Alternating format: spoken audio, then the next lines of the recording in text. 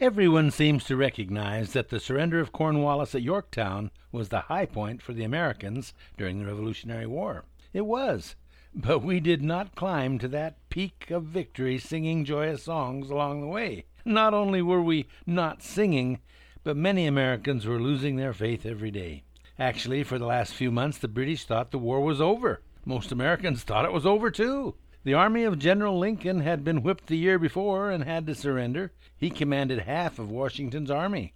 General Lincoln commanded Washington's Southern Army and surrendered about 7,000 men at Charleston, and with it all of our hopes for the southern half of our country. Washington was up in Rhode Island trying to take New York, but was getting exactly nowhere. The British General Cornwallis sent a message to his superiors saying, "All is the face of tranquility." He figured the war was over. It might have been, if not for some very stubborn guys. Today I want to remind the world who some of those very special guys were.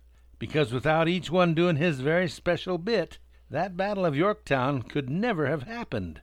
The foremost of these guys is probably Francis Marion, the Swamp Fox, who went on fighting as a guerrilla even though he didn't even know if we still had an army or not.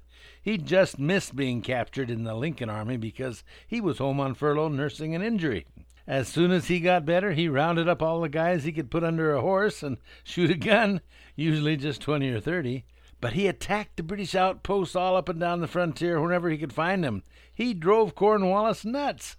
He chased Marion all over and then set the infamous Major Tarleton Bannister after him. But even old Bloody Ban couldn't catch Francis Marion.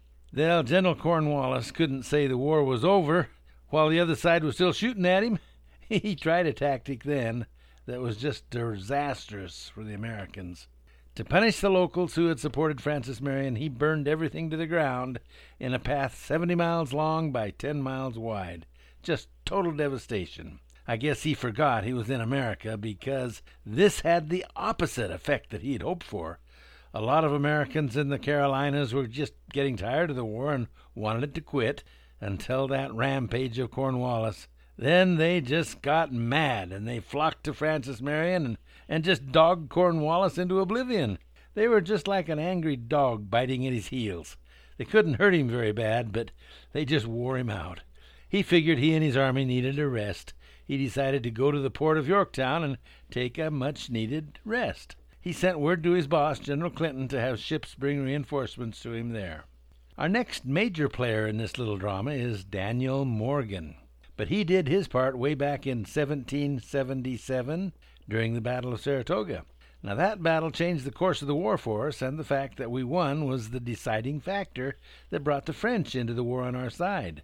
Daniel Morgan was one of the most important reasons why we won that battle.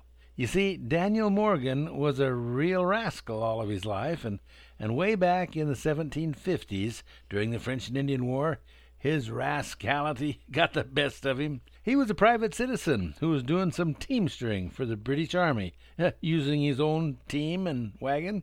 Well, he decided to deck a British officer that had been badgering him. Well, slugging a British officer was frowned upon, regardless of whether he had it coming, so the presiding general decided to make a special example out of this case, just so others would not be tempted to deck any other officers. It was ordered that Daniel Morgan be given 499 lashes, a flogging, which was usually a death sentence. But Daniel Morgan lived through it. The general who gave that order was General Burgoyne. Yep, Gentleman Johnny Burgoyne, the very same man who was the general the Americans were facing at the Battle of Saratoga.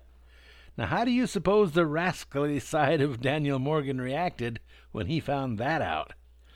Well, as luck would have it, Daniel and his brigade of sharpshooters were put on the pointy end of the spear when they fought the British there. And Morgan instructed his men to first shoot the scouts and then the officers, and they did just that.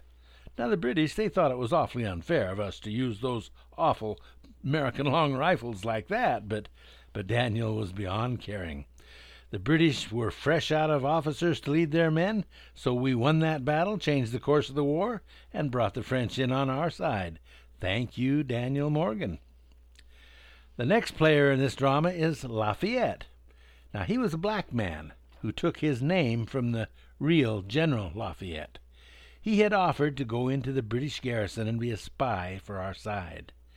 The British general liked him so well that he asked Lafayette to be a spy for them.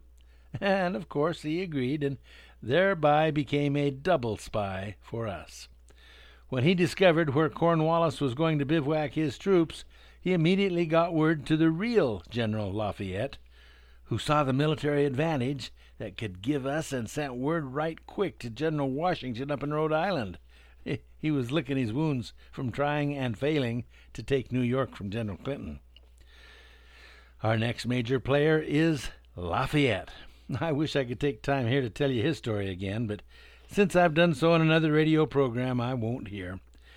Just know that he was the one who recognized the opportunity of catching Cornwallis in Yorktown. He is the one who saw the advantage of having the French fleet join with us in cornering Cornwallis. He is the one who went to France several times and was very instrumental in helping Benjamin Franklin persuade them to enter the war. He is the one who forced Cornwallis to stay in Yorktown until General Washington could get there. Well, General Washington immediately saw the opportunity as well, but he had a problem. First, he was over 500 miles away from Yorktown. Second, he was flat broke and totally out of provisions. He didn't have enough powder, not enough lead for bullets, no boots, no uniforms, and especially no food. And our Congress was worthless as far as raising money to fight the war.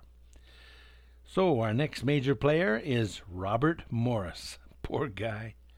At the start of the war, he was one of the richest men in the colonies.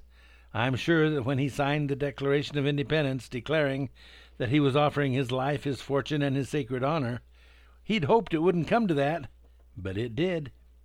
It seemed that every time George Washington was down and out and the Congress could not help, he called on Robert Morris. At first, he just wrote out a check, and soon his own money supply got pretty thin. When Washington wanted to attack Trenton, New Jersey, he simply could not do it. His men simply had nothing left to fight with. He called Robert Morris. Morris wrote out a check for $10,000, which bought enough powder and ball and boots so they could go. They beat those Hessians at Trenton and gave our side a badly needed victory. Robert Morris gave his fortune to help us win the war and spent his last years in debtor's prison. They let him out just before he died. Now Washington was destitute again, but knew he had to get to Yorktown. He called Robert Morris, and of course he came. But by this time Robert Morris was broke too. All of his money had already been given. Washington told him of the opportunity and of his terrible condition. Robert Morris went to work. He contacted all of his trusted friends and asked them to loan their money to the war effort. To a man they said no. They knew they were going to lose. So Robert Morris said this, "Well, then will you loan it to me?" "Oh, well, that's different. Yes, we will loan it to you." They did, and he gave it all to Washington, plus about 500 pounds of the lead ballast that was in one of his ships, so he could make bullets. It was enough. George Washington now had money for food and boots and powder and ball, and they began the secret forced march to Yorktown and to our destiny. Hey, thanks for listening. Until next time, remember, you're learning the truth. Tell your friends. Speak with boldness, and keep your powder dry.